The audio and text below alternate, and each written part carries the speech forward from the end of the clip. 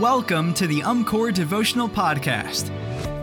On UMCOR Sunday, we generously give so that UMCOR can act as the arms and legs of the church by assisting those impacted by disaster, crisis, and chronic need. May today's devotional inspire you to pray for, give towards, and lovingly serve all God's children. Respond with compassion. Matthew 25, verses 35 to 36. For I was hungry, and you gave me food. I was thirsty, and you gave me something to drink. I was a stranger, and you welcomed me.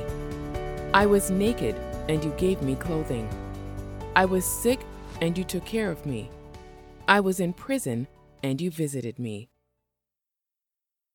Do you shop at Costco or Sam's?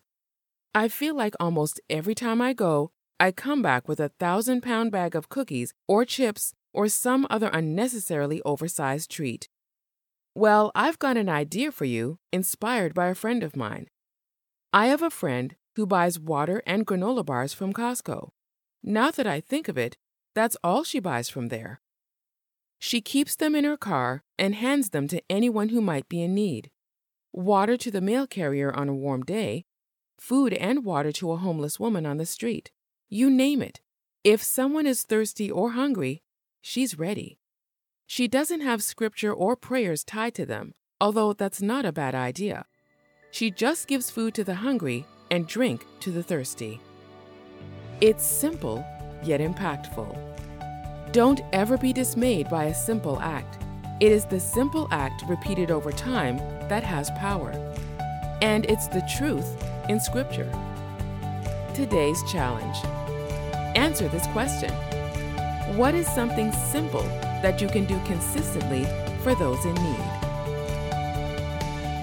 UMCOR Sunday is a special Sunday set aside every year in the United Methodist Church. On this Sunday, we give generously so that UMCOR, the United Methodist Committee on Relief, can meet the needs of those in crisis.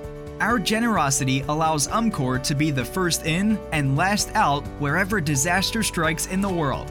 We hope you'll be joining us in celebrating UMCOR Sunday this year. To learn more about this opportunity, visit www.umcgiving.org/UMCOR.